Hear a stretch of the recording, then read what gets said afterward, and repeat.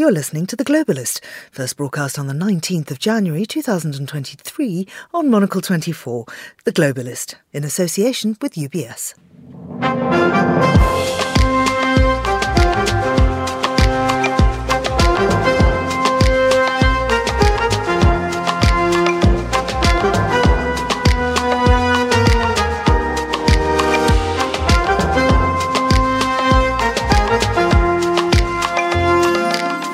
Hello, this is The Globalist, broadcasting to you live from Midori House in London. I'm Georgina Godwin.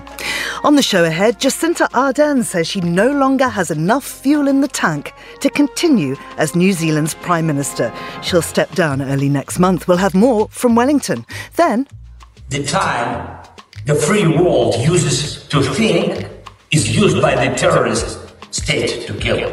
Time is of the essence. Both Putin and Zelensky claim victory in Ukraine, but it will depend on help from the West. We'll have analysis. Then to Turkey, where elections may be brought forward. What does that mean for the country and the wider world? Plus, we're going to talk about implementation, whether we're talking about net zero goals, we're talking about affordability crisis. Cities are where that's happening. We'll check in with our team in Davos, where we hear about long-term goals for cities. With culture news, a look at the papers from Paris, where the country faces strikes and protests today, and the view from Tokyo on the possible demolition of an iconic sporting stadium. That's all ahead, here on The Globalist, live from London.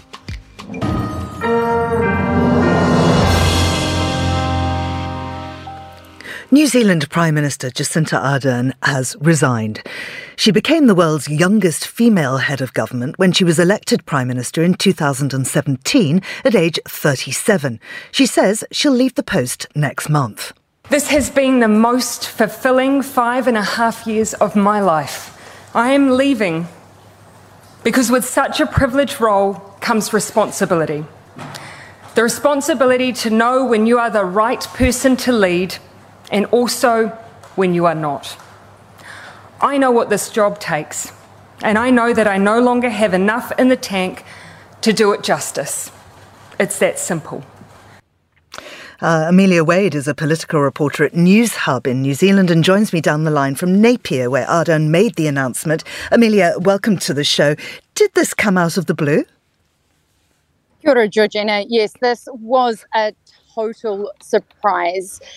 When Jacinda Ardern came in and she said she was going to announce two things, we had an inkling that it was going to be the election date, which is October 14, but then she went on to say that she had been reflecting on her leadership. And as she said those words, reflecting, there was an audible gasp in the room. Some of her staff were standing in the back, clearly very teary-eyed as Ardern's own voice broke. Ardern's popularity has been sinking. Last year was very tough for Jacinda Ardern and her government.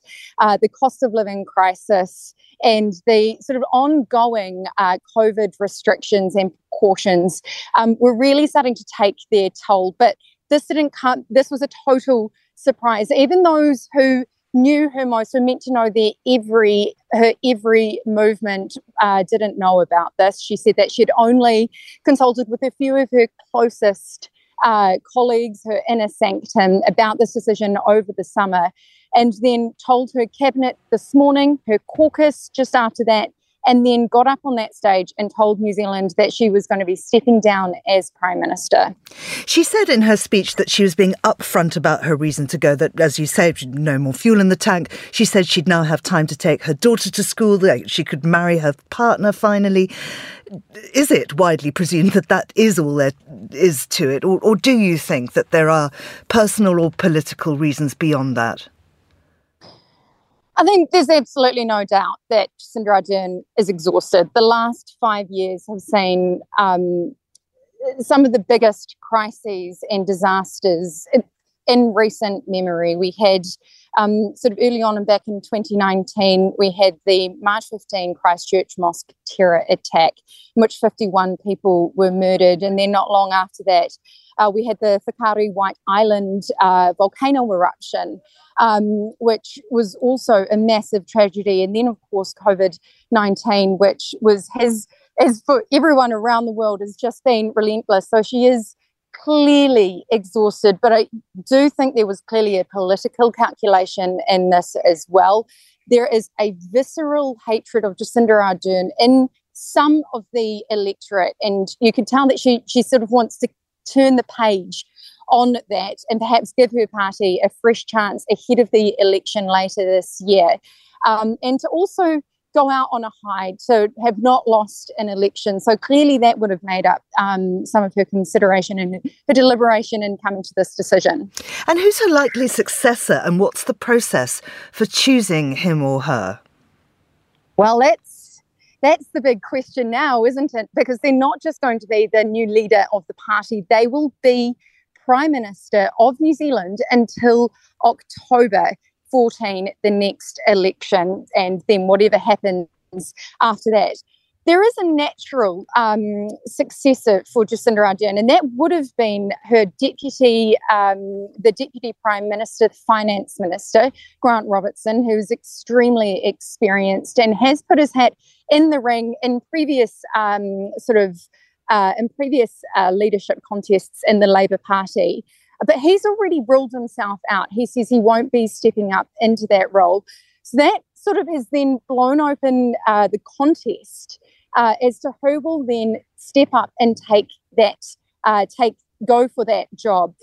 The obvious choice would perhaps be Chris Hipkins, who led the COVID response here in New Zealand. So throughout the pandemic and when we were in lockdown, we were having 1 p.m. press conferences daily with Chris Hipkins, and so the public really got to know him. He's got good brand recognition, and he's also very experienced as a politician. He's got a really good political antennae, so he would be the obvious choice. But then, of course, the Labour caucus have been known to throw everything out, and ego comes up against common sense. There are a few others who have also been widely speculated to be putting their hat in the ring. There's a transport minister and then sort of a junior minister in her cabinet as well. But we will find out on Sunday. That's when the caucus are going to be meeting, and they will decide who will be the next leader and the next Prime Minister of New Zealand. If that doesn't go ahead, then it will go to a wider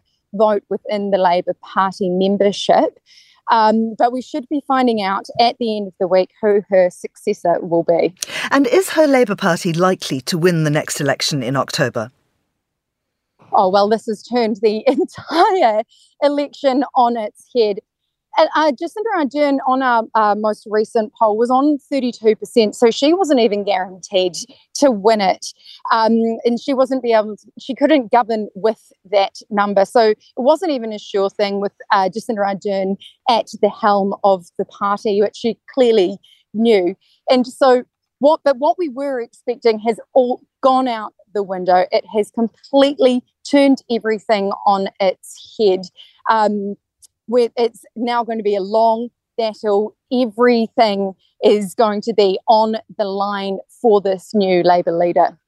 What do you think her legacy will be? I mean, youngest female Prime Minister when she first came in, going out on a high. I mean, there are many, many positive things to be said for her leadership. Yeah, there's absolutely no question. Jacinda Ardern was a remarkable leader. As you said, she was the youngest who went into that office. She also had a baby when she was Prime Minister, only the second head of state to do so.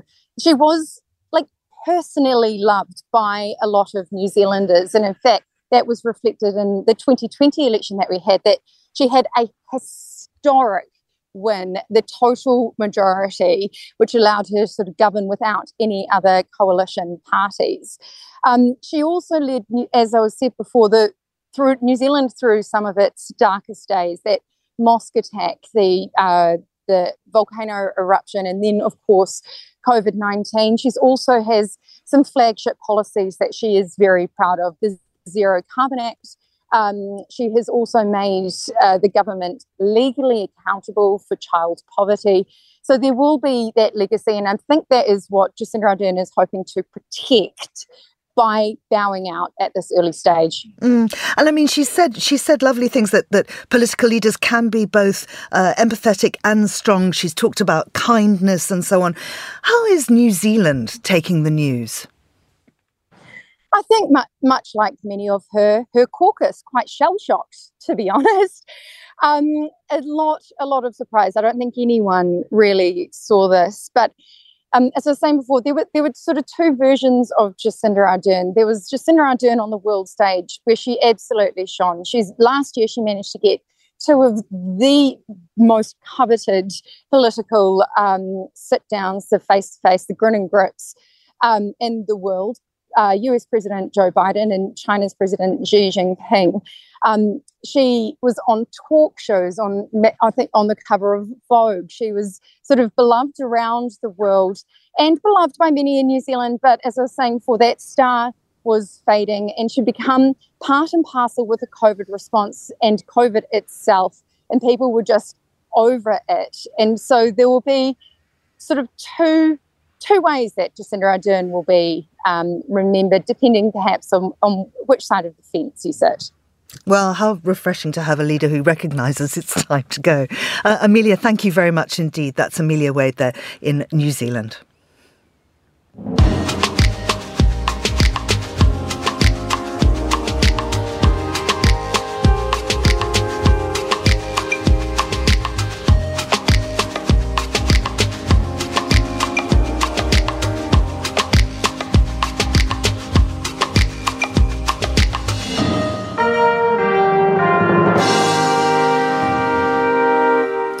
Both Vladimir Putin and Volodymyr Zelensky have been making public statements about winning the war.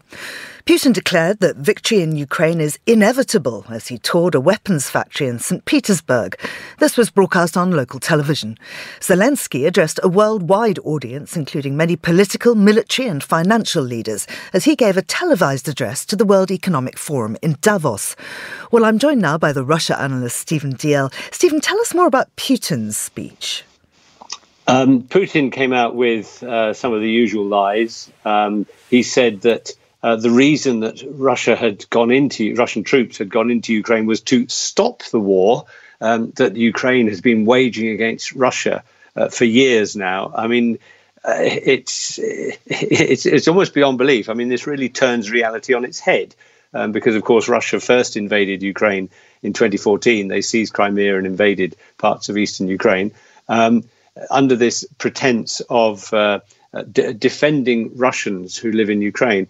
I've met over the last few years and particularly over the last 11 months, a number of Russian-speaking Ukrainians who have now fled as refugees, and none of them say that they were persecuted in any way, that they could speak Russian quite freely in their daily life. This is, it's a complete myth that Putin has put forward, and he continues to do it. It's complete nonsense. I mean, he sounded very confident. Do you think he really is? He's very good at sounding confident.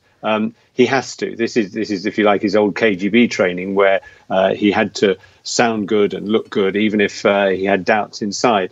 I think, though, a change since those days is that he probably believes what he's saying. We know, for example, the reason he started the war was he had very, very bad intelligence from the Russian intelligence service, who really led him to believe that Kyiv would be taken in 3 days after the invasion on the 24th of February last year. And that Ukrainians would greet Russians with flowers and so on. I think a major factor was the last couple of years when really he shut himself away in a bunker during the pandemic, surrounded himself with an even smaller group of advisors than he'd had before, all of whom tell him what he wants to hear as opposed to what the reality might be. And I think as a result of that, the intelligence he's getting is not very good, and it really has put a picture into his mind that just doesn't meet reality. Now, it was widely believed that he would announce a second mobilisation. He didn't really do that, though, did he? No, he hasn't done it yet. one of the problems with him having so few advisors around him is that it's very difficult to know exactly what he's thinking. And also, of course, he can say one thing and the next day do something completely different. Because back in September, when the mobilization of 300,000 Russians took place, up until then, he'd been saying, no, I'm not going to declare a mobilization. And rumors were abounding. And then, of course, he came out and said it. So it's not beyond the bounds of possibility that in the next couple of days he could announce another mobilization, possibly of 500,000 men. And there are already reports that the borders are being tightened so that young Russian men, who are the ones likely to be called up, won't be able to leave the country in droves, as, of course, they did after the September mobilization.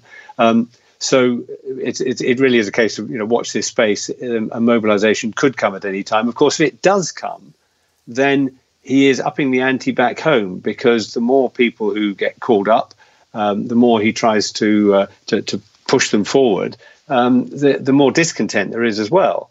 Because we know that a lot of these soldiers who are sent there have no proper training.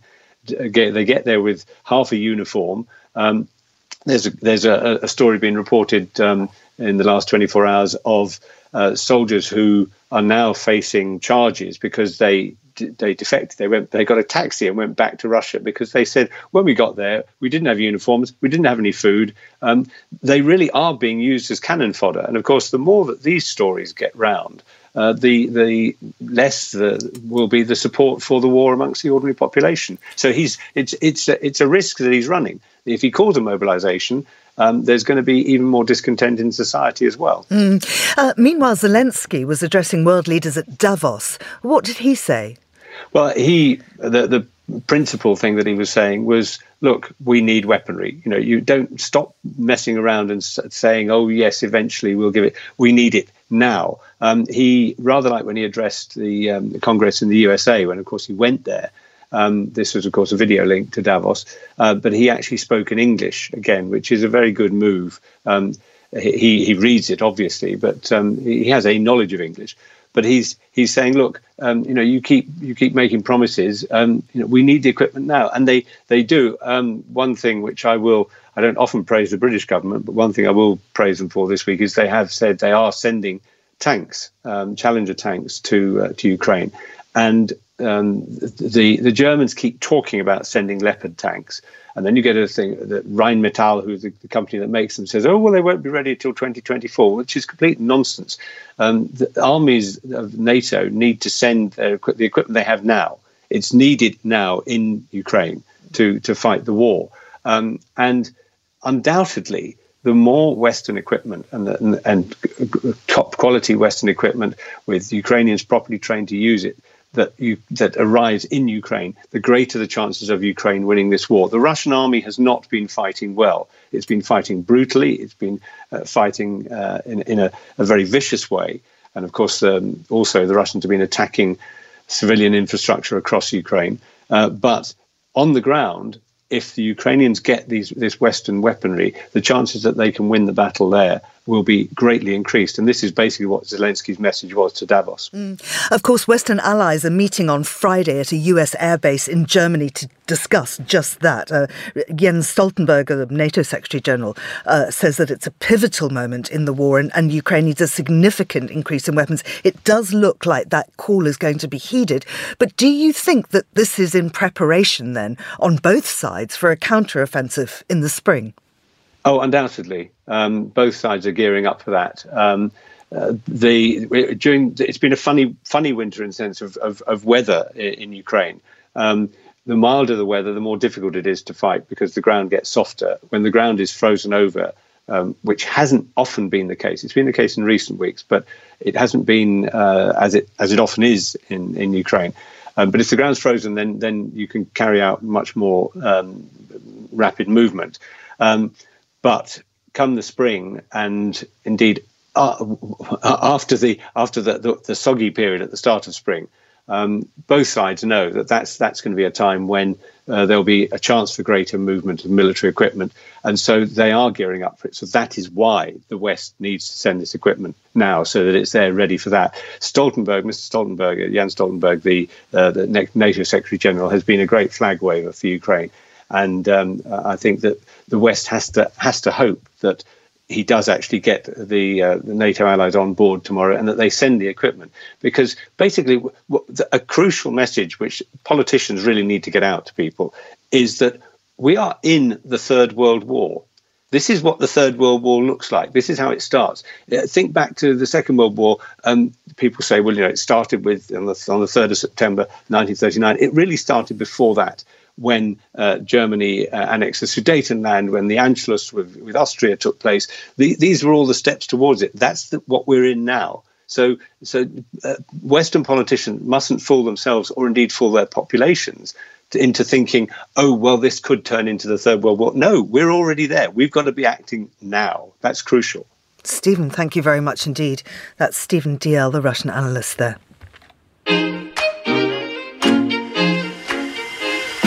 UBS has over 900 investment analysts from over 100 different countries. Over 900 of the sharpest minds and freshest thinkers in the world of finance today. To find out how we could help you, contact us at ubs.com.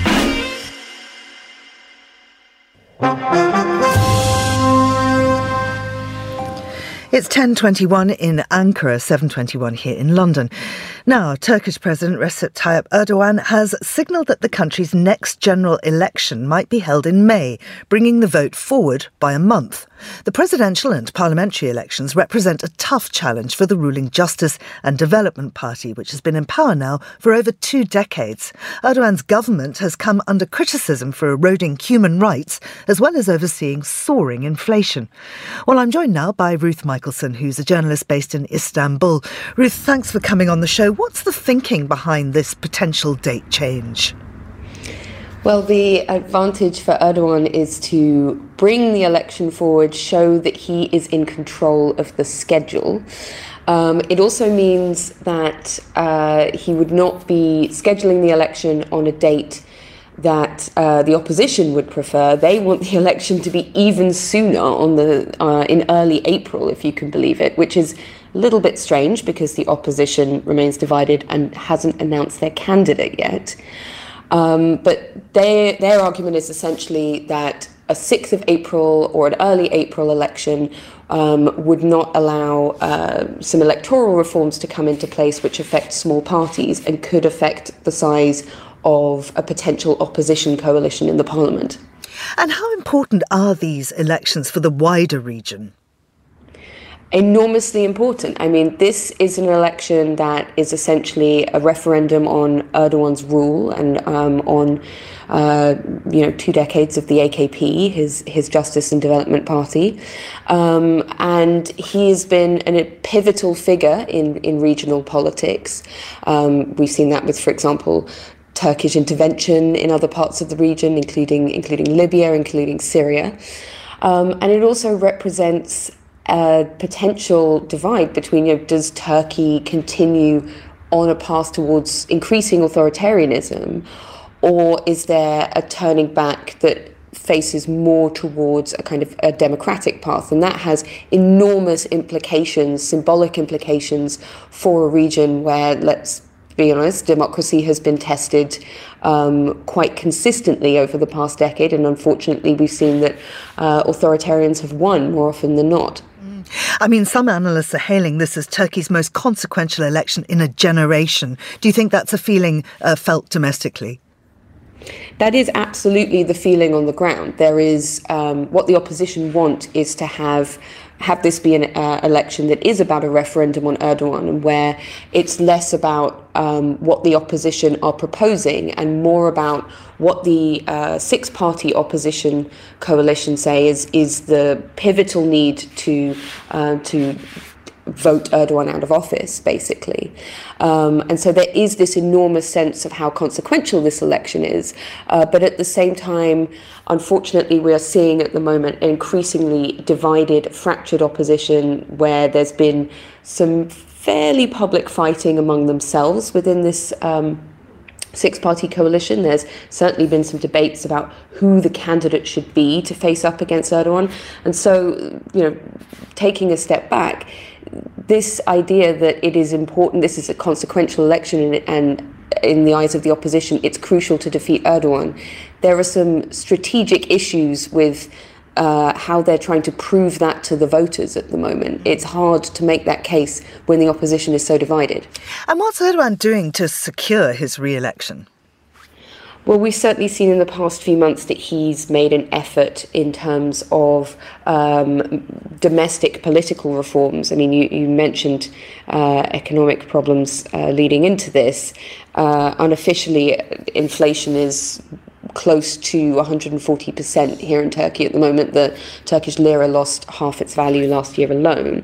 And we saw late last year that Erdogan chose to do things like raise the minimum wage by 55% and choose some economic reforms that were likely to be, bring a little bit of relief to most of the voting public.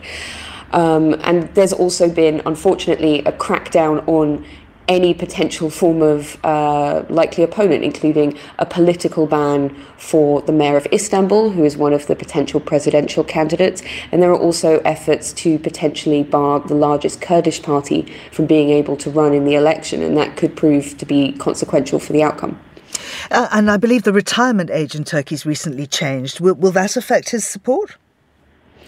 It's entirely possible. I mean, Erdogan is trying to position himself in this election as somebody that is in control and knows how to basically to alter the economy to be of benefit to Turkish people, even though the opposition would argue he is the one that has created a lot of these problems in the first place, certainly with the choices around the economy and a lack of central bank independence. But, Erdogan is sort of the political master of, like a lot of potential authoritarians that have gone before him, of presenting solutions to problems that his critics would say that he's created. And that's certainly what we're likely to see as we head into this election. And in terms of the election itself, is it likely to be free and fair? Will there be any international oversight? There will, and it's quite difficult on an election of this size, as a country of over 80 million people, to outright rig an election. And that's what we've seen with past votes that have taken place here. For example, in very contentious mayoral election for Istanbul in 2019. But that doesn't mean at the same time that Erdogan and his government can't do things to tip the scales ahead of the election. So, for example, disbarring the largest Kurdish party from being able to run, which will be done by a court, but is clearly linked to the wishes of the state. This is something that could affect up to 15% of the vote. And so it does tip the scales, or for example barring the Istanbul mayor from being able to participate in public politics. He's a potential presidential candidate. That also has a huge impact on the opposition's ability to organise and to operate freely. So again, we're seeing, just with the timing of the election and the conditions in which it will be held, now, Erdogan and his party want to show that they are the ones that are in control and they are setting the terms for how this election goes. Ruth, is it a done deal? Will he win?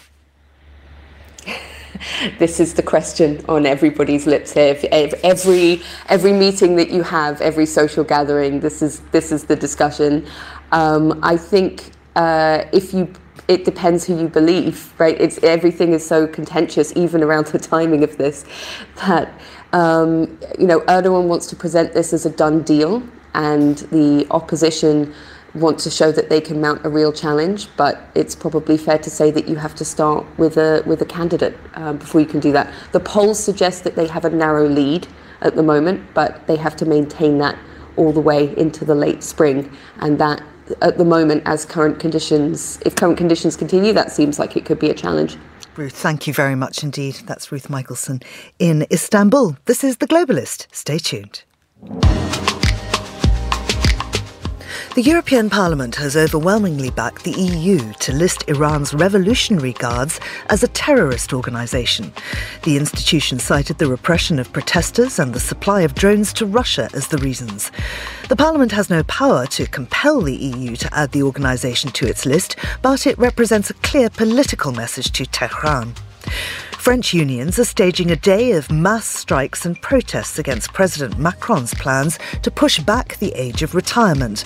A bill due to go through Parliament will raise the official retirement age from 62 to 64. Many schools and public services will be shut and transport will be severely disrupted. And 10 Chinese snooker players face match-fixing charges as snooker's governing body investigates the sport's biggest corruption scandal. The allegations include match-fixing, betting on snooker and manipulating games. This is The Globalist. Stay tuned.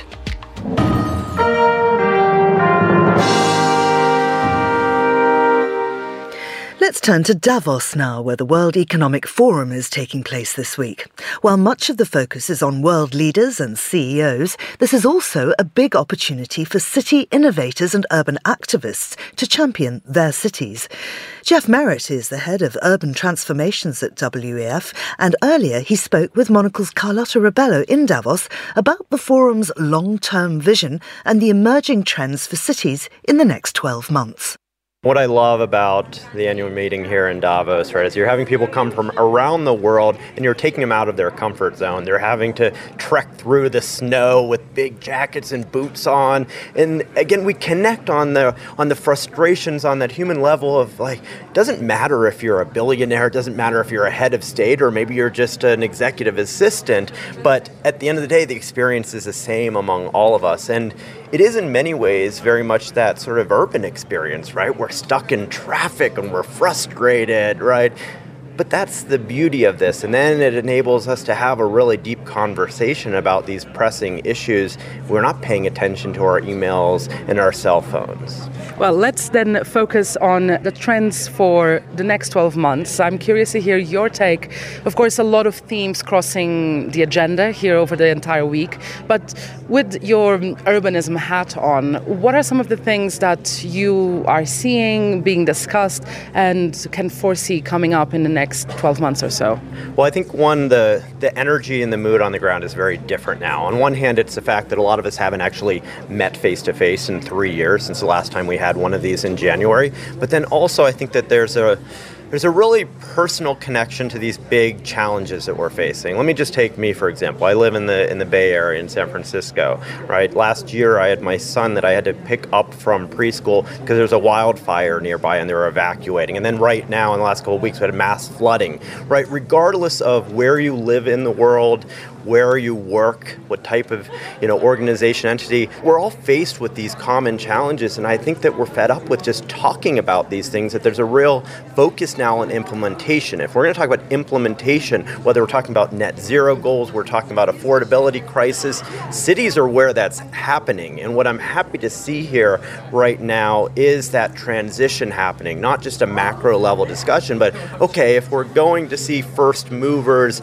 in industry and government on some of these big challenges, well, where is that actually happening? Are we actually building out the ecosystems? Are we thinking about the market that needs to develop, right? And so right now, we're seeing actually increasingly individuals sort of raising their hands and saying, I'm ready to lead on action here and the tactical steps we need to do to move some of these ideas into implementation. It reminds me of a conversation that was spilling out onto the Congress Hall yesterday, which was on climate change. People were saying, well, it's good that the conversation has moved, if you're talking about climate change, to include food security, for example. Exactly what you were describing, that you can no longer take these broader subjects without tackling the root causes or what could be the solution. That's one example, but what are others that you could perhaps tell our listeners of, actual action taking place? Well, let me just piggyback on that element. So right now, we have a discussion tomorrow that's looking at the urban resource nexus. So the challenges related to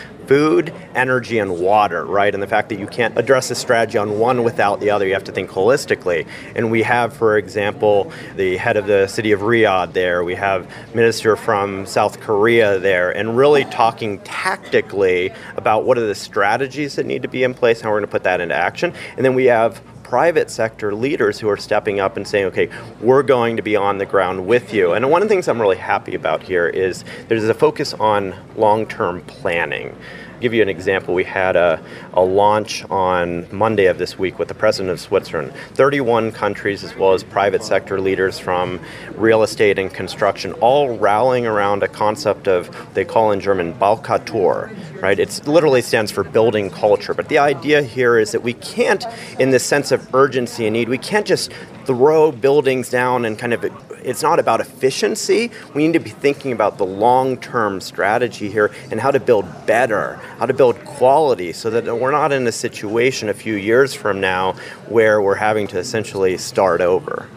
One of the things as well that I've been picking up here is that it's easy to criticize, I guess, the idea of like the global elite gathering in one building for a week, having a great time. But the way you're describing it, and perhaps to get this point home for our listeners, is that things actually get done. It's not just, of course there's a lot of wealth gathered under one roof, but precisely those people are the ones that can get things done, no? Absolutely, and I think part of the beauty of this is when we have media like yourself that are here, we force commitments, right? That this is a point in time where we can get really tactical, specific commitments and we can hold folks accountable, right? And so that in many ways sets our agenda for the coming year because it says, okay, you were in Davos and you said you're going to do this. All right, by next Davos, we need to be able to show results there. So it has a forcing function to make sure that we come out of the gate here really running and that, we make this real. It's, again, not about talk, and the media is a key part of that. You are hosting several sessions throughout the week. What are some of the themes you're focusing on, or some of the themes that you really, are looking forward to elaborating and discussing further? Well, I'll tell you one topic that I'm very excited to hear be brought into the spotlight is nature-based solutions and nature-positive cities, because we've been talking a while about net zero cities and decarbonization. I think we've been overly looking at technology solutions here as the answer to this, but for the vast majority of the world, right, where our cities are growing, it's in the global south. And in these regions that are under-resourced, it's just not realistic.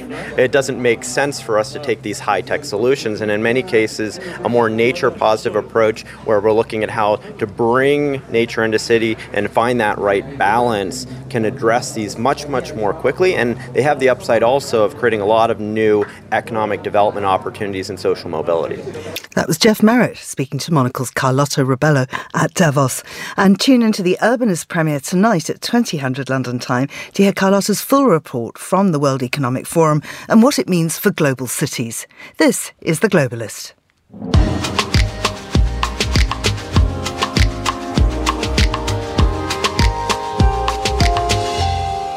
It's 15:37 in Hong Kong, 8:37 in Zurich.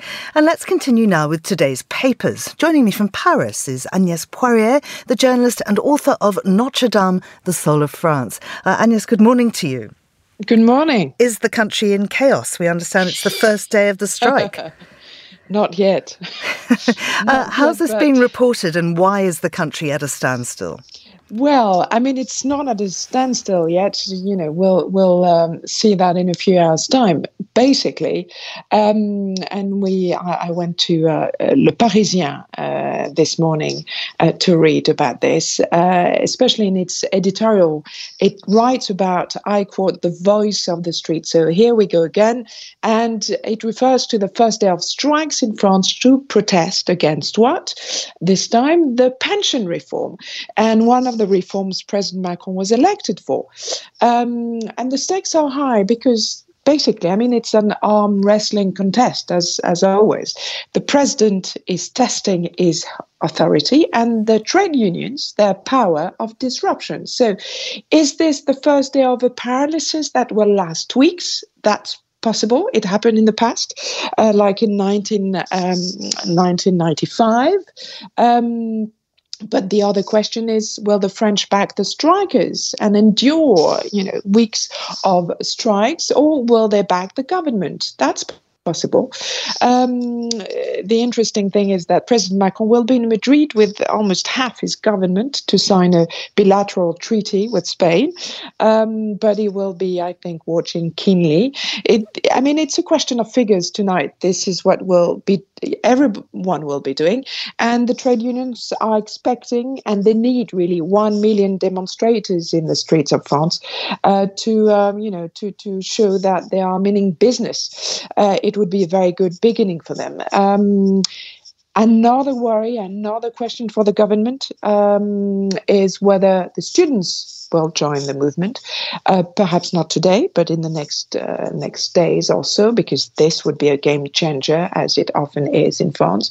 And we have time. 2 weeks is a long time in politics, because that's the time before which the bill is presented in Parliament. Because in effect, there's a very strong chance that it will be voted. Let's not forget that the reform has really been watered down since it was last showed in Parliament just before COVID, and it had to be postponed because of the pandemic.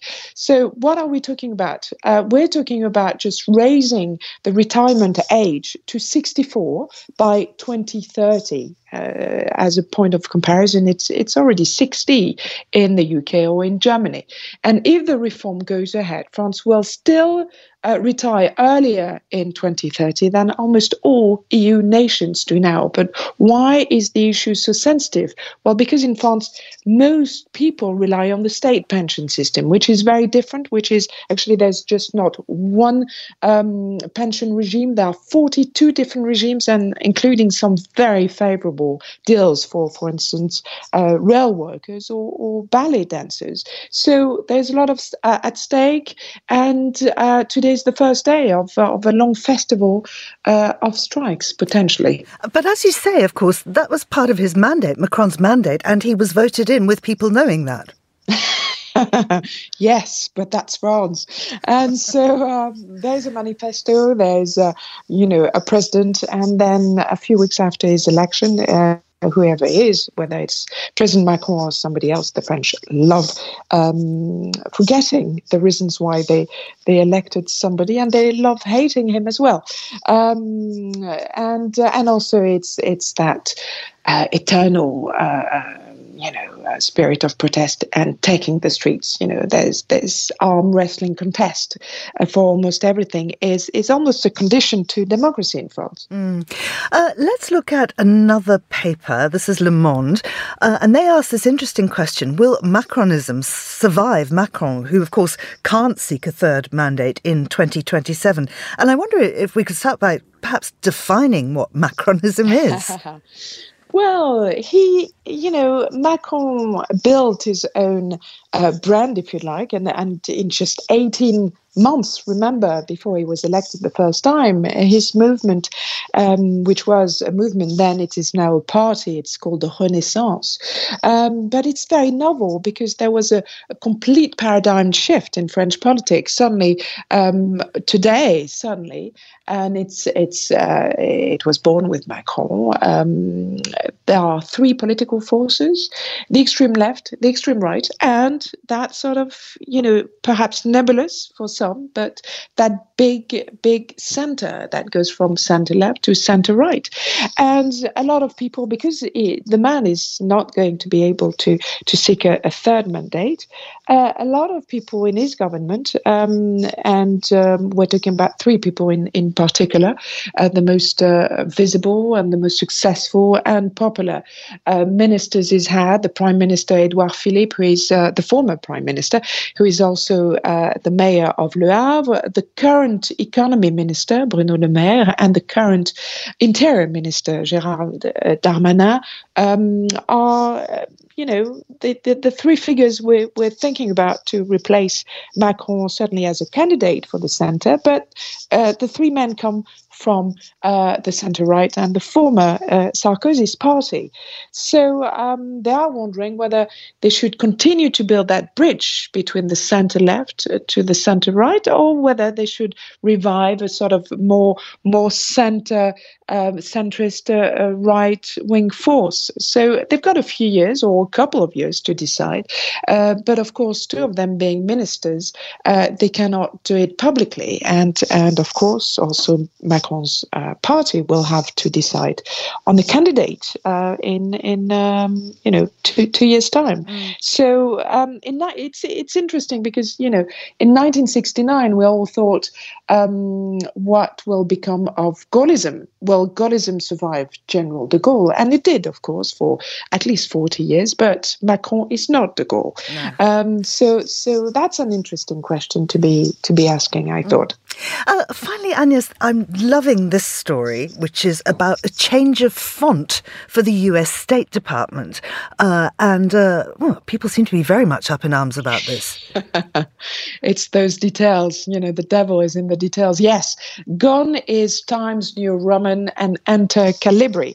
And also, it's not only a question of font, but also a question of large, of size, which is important too. It has been decided that the larger 14-point font would be adopted. And why? Why did Anthony Blinken send this memo to all US embassies? Well, it's just to make it easier for people with disabilities to use certain assistive technologies, such as screen readers. So it's a sort of accessibility push. But of course, some people don't like it so much.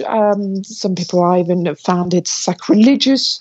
And others blame the millennials because apparently they are more into Helvetica. That's the fashionable font, I'm told. I mean, personally, I love Garamond, and I discovered recently that it's very old. It dates back to the 16th century, so I love it even more. And what about you? What's your favourite font? My favourite is Georgia 14-point, always 14-point because I'm so old and blind. But Monocle, I think, uses Plantin, which is originally a French font, also very, very old. Fascinating subject. We could talk about this for hours. Unfortunately, we have to go, but I'm quite sure we'll come back to this subject. Agnès Poirier, in France, I hope that you'll be able to get around the city today and that life isn't too difficult for you once the strike kicks in. This is The Globalist. UBS is a global financial services firm with over 150 years of heritage. Built on the unique dedication of our people, we bring fresh thinking and perspective to our work. We know that it takes a marriage of intelligence and heart to create lasting value for our clients. It's about having the right ideas, of course, but also about having one of the most accomplished systems and an unrivaled network of global experts. That's why at UBS, we pride ourselves on thinking smarter to make a real difference. Tune in to The Bulletin with UBS every week for the latest insights and opinions from UBS all around the world.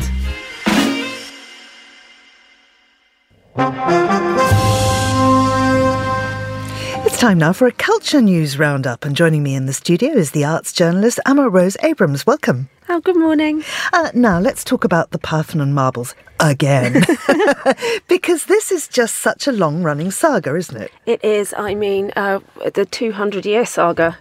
But basically, it seems that things have got to what I think are quite a productive point, but the brakes are, to quote the story, being pumped. Because the Greeks have an election coming up, and I think they don't want it to overshadow that. So everything's on pause until they have a new government next year. But wouldn't there need to be a government bill? Wouldn't there need to be a change in the law here in Britain for them to be returned? Well, this is interesting because I think they're trying to do a long-term loan, which would get around any legal challenge that was mounted to stop the marbles going over. I think conversations between George Osborne and Mitsotakis have come to the point where Mitsotakis would like the whole of the frieze. Osborne is saying, we'd like to give you part of the freeze for less time than you might like it. And it's got to this point where they're kind of getting down to the detail. But it seems that long-term loan gets around any change in the law. How extraordinary, when we could just reproduce them, we'd both have a set. Yes. Well, let's talk about a kind of similar story, actually, because this is the Australian artist, Peter Doig, and he's having to prove that he didn't paint certain works. This is such a strange story. Basically, there was an inmate in Canada called Peter Doig, who sold a work to a guard, a prison guard, who then tried to sell it. And when he took it to a dealer in Chicago, Peter Bartlow, they tried to get it authenticated by Peter Doig, who sells his paintings for colossal sums of money. I think for a while he was the most expensive living artist. And so they took it to him, but this is where the story gets very strange, because Peter Doig could never have been Peter Doig and couldn't have painted this painting. I think in court he did say, don't think I could have painted this painting when I was the age that this painting is signed at, which was 1976. And he would have been a teenager and he wasn't in prison. So he had to kind of prove that he wasn't this other man, and it was proven in court, and now a judge has awarded him $2.5 million, which he's going to give to prison art charities. But how bizarre, because he wasn't even claiming to be him. He had done it in his own name. Yes. Very strange story. It's very odd. It came to court. I think there was quite a lot of controversy in Chicago where it came to court, because obviously it was public money being spent and people were like, but they're different people. They said... Quite extraordinary. Okay, well, let's go on to this piece of news, which is extraordinary. After 10 years, yes. Brand new album from John Cale. Very exciting. The wonderful John Cale, founder member of the Velvet Underground, and obviously he went on post-Velvets to do so much amazing avant-garde music. But this album is less avant-garde, I would say. There's a lot of collaborations on there. There's collaboration with a kind of hot punk band, Fat White Family. There's a collaboration with the Animal Collective, and it's quite atmospheric. The album's called Mercy. Sorry, I should say. It's very atmospheric, almost like soundtrack style music, but very kind of melodic and sung and classic song structure. So I think people are going to really, really like it. There's 3 tracks available to listen to on where you get your streaming services. Night Crawling, Story of Blood and Noise of You. And I just think it's fantastic. You've heard it? Yes. Cale, of course, is at 80 now. Yeah. Which is extraordinary that he's still churning out not just music, but new music, and music that he's really making an effort to move forward into a different realm. Absolutely. He's still pushing the boundaries at 80. And they're saying that his record company, Domino, is saying that he has taken 10 years making this record. And it's kind of a response to the turmoil that we've been experiencing in the world and the different politics and obviously everything that happened during the pandemic. And he said it's a reaction to loss, a lot of it. I think he said they were written during a period of mourning. And so he feels like people are going to really connect with it because a lot of people have gone through a similar thing. Absolutely. It's described as moving through the true dark night of the soul, electronic torment towards vulnerable love songs and hopeful considerations for the future. And then, of course, goes on to talk about the curious young minds that he's working with. And that's one of the most wonderful aspects of this is the new talent that he's supporting. Absolutely. And it's just this wonderful kind of, there's the Laurel Halo, an actress, and then there's a duo, Sylvie and Esso, and another pop singer that he's collaborated with, and it's really kind. You can hear he's bringing his amazing experience to all these wonderful avant-garde artists that are coming up now. Emma Rose, thank you very much indeed. This is The Globalist on Monocle 24. Japan's Meiji Jingu Stadium was built in 1926 and it's an important part of the country's sporting and cultural history. But now the structure is at risk of being torn down for redevelopment, prompting thousands of people to sign a petition against demolition. Well, Fiona Wilson is Monocle's Tokyo bureau chief and she joins me on the line now. Fiona, tell us about the history of the building. Why does it occupy such an important position in the hearts of Tokyo's citizens? Hi, Georgina. Well, I mean, for a start, it's very old, this stadium. It was built in 1926 and it's the home of, there are two big baseball teams in Tokyo and it's the home of one of them, Tokyo Yakult Swallows. Baseball is the biggest sport in Japan. It's really important and it's a fantastic stadium. Now, I have been to watch baseball there a few times. I don't know the first thing about baseball, but it's so lovely sitting there, summer's evening. It's open to the skies. It's a really special place. And it's frequently voted one of the two top places that Japanese people like to see baseball. So it's very, very important. And it's also the location. It's in this amazing area. It is a part of Meiji Shrine. It's the outer shrine of Meiji Shrine. And it was, it's been for a century now, a big sort of green lung for the citizens of Tokyo. It's got softball pitches. It's got a baseball place that, anyone can play on. It's got a rugby stadium and the whole thing is being demolished. And it's very, very controversial. Well, so tell us about those redevelopment plans.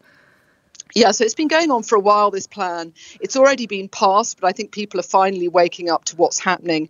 This wonderful green area is going to be concreted over. They are going to rebuild a rugby stadium and the baseball ground for the Yakult Swallows, but they're also putting up several skyscrapers. So the whole experience of seeing this sort of open sky baseball will change. And also for the public who use the space, it's a place that people go at the weekend. There's a very famous avenue of ginkgo trees, very, very popular. Now, they are going to be saved, but only just. They're going to build skyscrapers right next to this avenue. And I think the whole atmosphere will change. And it's going to be a mixed use, some hotels, offices, and really just what Tokyo probably doesn't need. And they're using the excuse that these are aging facilities, which could be applied to any number of historic buildings. And I think people are saying doesn't need to be demolished. If it needs work, let's renovate it. Let's not destroy it for good. And is there a big campaign to stop this happening? There has started to be a big campaign. So Robert Whiting, who's, well known here, he's written several books about Japan and America and baseball. He started a petition a few days ago already. He's got about 13,000 signatures. And I think people are suddenly realizing what Tokyo is about to lose. And if you know Tokyo, it's a very, very important space. The National Stadium is part of this whole sporting open area. And it was, destroying that National Stadium was quite controversial. But now that the whole area is going to be redeveloped, I think we're going to see some citizens up in arms. And already we saw, during the autumn ginkgo leaf viewing season, which is quite a big thing in Tokyo, and people go and watch these amazing trees go golden. Some activists were already out, passing out flyers, telling people what was going to happen. And I think what's interesting is a lot of people hadn't really realised what this redevelopment was all about. You mentioned the author Robert Whiting, but of course it was also an inspiration for Japan's best-selling novelist, Haruki Murakami. That's right. So Haruki Murakami, famously was watching a game, I think it was in 1978, and it is the kind of place you can half be watching baseball, half be thinking about other things. And he said that that's where he first thought about writing a novel, drinking a beer, watching a game. And he went home and he started his first book, Hear the Wind Sing. So that night, apparently. So, yeah, it's got so many memories for people in Tokyo, and it's a very, very special place. And I think it would be a great loss to the city. And Fiona, finally, is this an ongoing problem then in Japan? Is the architectural heritage being sufficiently protected? I'm on the side of protecting architectural heritage, so I think not. And I think too often they're using the excuse of we need to update facilities. There's a general sense that everything needs to be modernised. And I think, in danger of losing this amazing texture that Tokyo has. It's this mixture of old and new, some of it slightly ramshackle. We've got plenty of shiny new office buildings in Tokyo. And I think the question is, where do we draw the line? Let's keep the older things as well. So, yeah, this is an ongoing battle. And this area particularly has been a big focus because already some of it was cleared for the Olympics in 2020. or 2021 as it turned out. But I mean, I think the feeling is that many people are saying, come on, let's look after what we do have left. Fiona, thank you very much indeed. That was Fiona Wilson, our Tokyo Bureau Chief. And that's all for today's programme. Thanks to our producers, Sophie Monaghan-Coombs and Laura Kramer, our researchers, Lillian Fawcett and Andrei Nikolai Parmintuan, and our studio manager today was Adam Heaton. After the headlines, there's more music on the way. I'll be with you all morning with some great global tracks and also our usual sharp programming. The briefing is live at midday London time. I'm Georgina Godwin and I'll return on The Globalist at the same time tomorrow. Thank you for listening.